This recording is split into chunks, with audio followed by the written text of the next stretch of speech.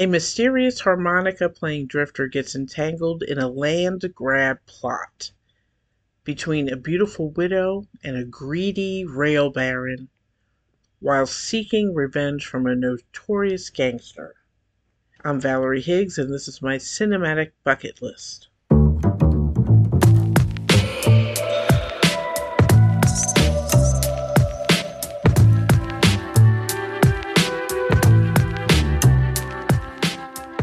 I used to say that I didn't like Westerns. I have said that for years and years. I'm a Gen Xer, and so though I remember Westerns, I didn't exactly gravitate towards them.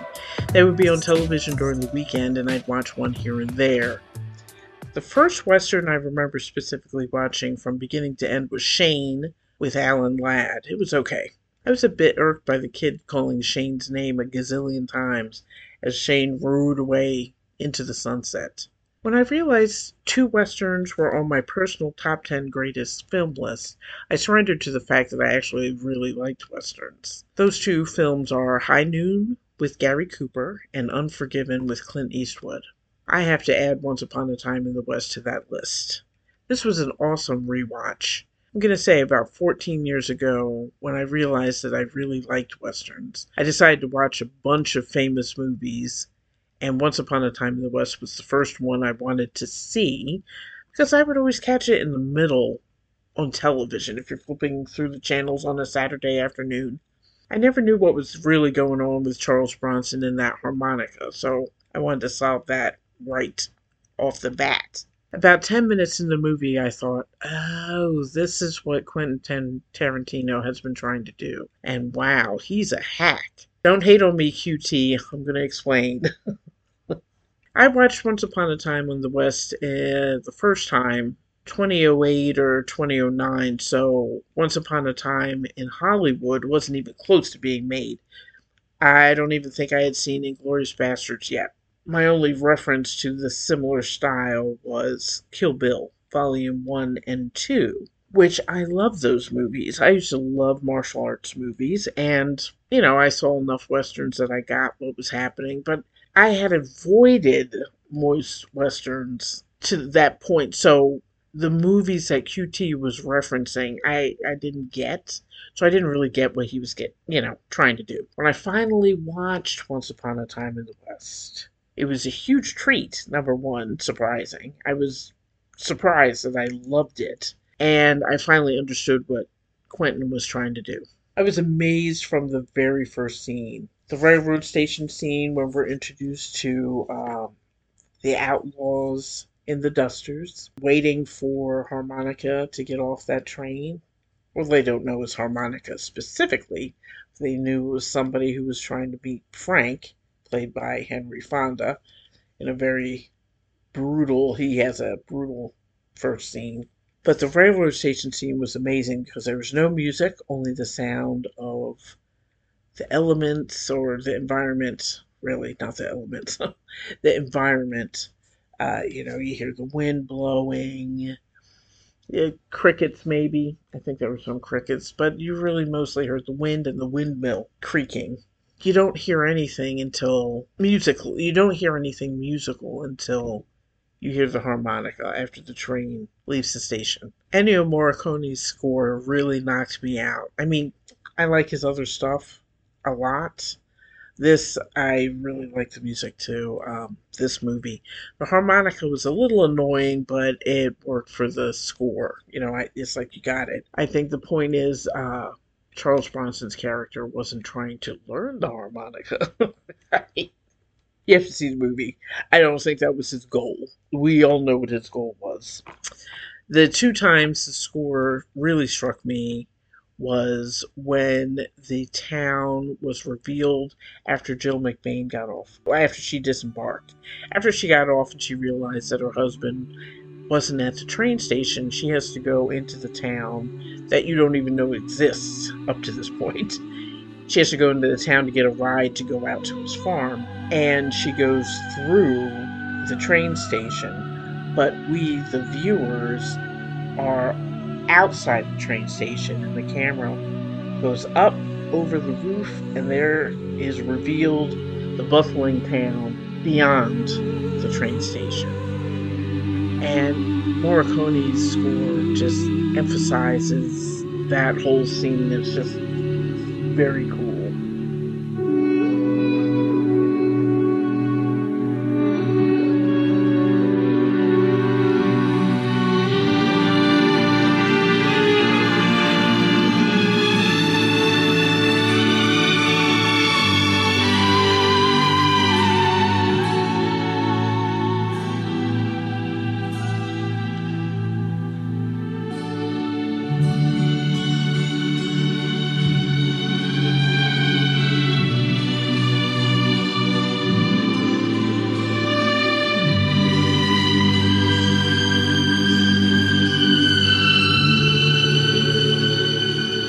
I mean, come on. That's just excellent score writing. You know what is also excellent score writing? When you know when the music is not needed. I mean, as I mentioned, that entire first scene at the train station, it has no music. None. Apparently, director Sergio Leone had Ennio Morricone compose the music before filming to make it available during filming. So he already knew what he had. He knew what he had in mind and how the music was going to work with the movie. One other thing that I discovered during my research, because again, this was a rewatch, so I have to do some research on it instead of just experiencing it for the first time. Uh, the plot and the movie, some details from the movie were pulled from other famous westerns. According to Wikipedia, Leone's intent, and I quote, Leone's intent was to take stock conventions of the American westerns of John Ford, Howard Hawks, and others, and rework them in an ironic fashion, essentially reversing their intended meaning in their original sources to create a darker connotation. End quote. Here's an example.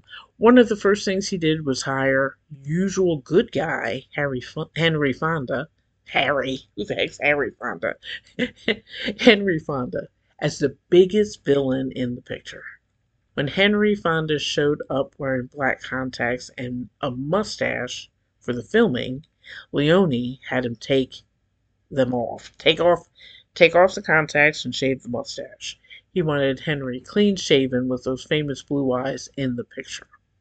The climax of the movie is really what made me think of Quentin Tarantino movies. The most meaningful action happens here, and it is a masterclass in filmmaking. As I mentioned before, it's a real long movie. It's almost 3 hours, and it's a slow burn. There's a lot of character development that builds up to the climactic scene when Harmonica and Frank finally square off.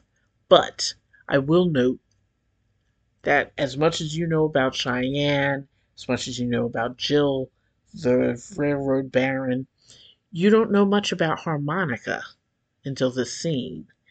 Up until this scene, which is like well into the picture, all you know is that he could play and that he could shoot. And you know he has some kind of beef with Frank. But you have to wait 2.5 hours before you find out what that beef is. It's a payoff, I tell you. The biggest surprise to me was that my favorite character was Cheyenne, played by Jason Robards. And why is this surprising? Jason Robards was all over television and movie when I was growing up, and I have to admit that I took him for granted a little bit. I was kind of tired of him. He would show up in a movie, and I would go, "God, that's Jason Robards." But having watched this movie for the second time, I realized how awesome he is. First of all, I didn't know much about Jason Robards until this viewing, because of course I had my phone next to me. IMDb was on my phone. I was like, what else was he in? I feel like I saw him in a lot of stuff. And I did. I mean, one of my favorites is Something Wicked This Way Comes. I believe he was in 12 Angry Men, but then I didn't know that he was like this famous stage actor, like he won a Tony. I was like, oh, he's a real actor. And watching this movie, I really saw the acting chops of Jason Robards, which makes me feel bad that I had that attitude about him when I was younger. But anyway, his character, he was an outlaw, but he wasn't evil. Frank was evil. And we had plenty of examples of how evil Frank was, starting off when he killed the McBain family. Cheyenne even said to Jill early on, he wasn't as bad as people made him out to be. It was only when he was mad, when people make him mad, that's when he became problematic. He was a pretty solid character. He had a sense of humor. He worked with Harmonica.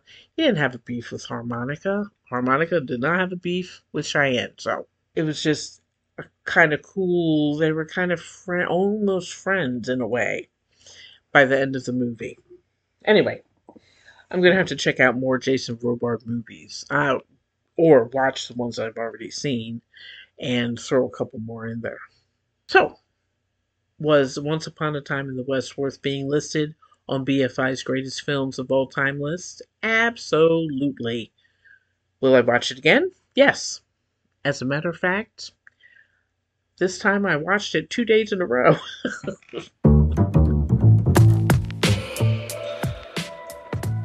In the next episode, I will be watching a movie that is on the American Film Institute list, and it's a movie I recall hearing about and reading about and managing never to see. It was a director when I was growing up. He was a big deal at that time, and I remember his name well, but I had never seen the movie. This movie is The Last Picture Show, directed by Peter Bogdanovich, and it stars Sybil Shepherd and Jeff Bridges. This movie is a great example as to why I want to watch all of the best movies. It's a movie I heard people talk about, I heard actors reference, I heard directors talk about, and I never really had any reason to see it. It was kind of like, oh, one of these days I'll see it. Well, finally I have a reason to see it. So that's it for this episode. I hope you get a chance to sit down and watch Once Upon a Time in the West, or any of the movies I've covered so far this season. If you're interested in hearing more, please take a few seconds to follow me on whatever podcast platform you listen to. Just follow me there so you don't miss the next episode. And if you like what you hear, I would really love it if you rated the show. I would really appreciate it. I'm Valerie Higgs, and you've been listening to My Cinematic Bucket List.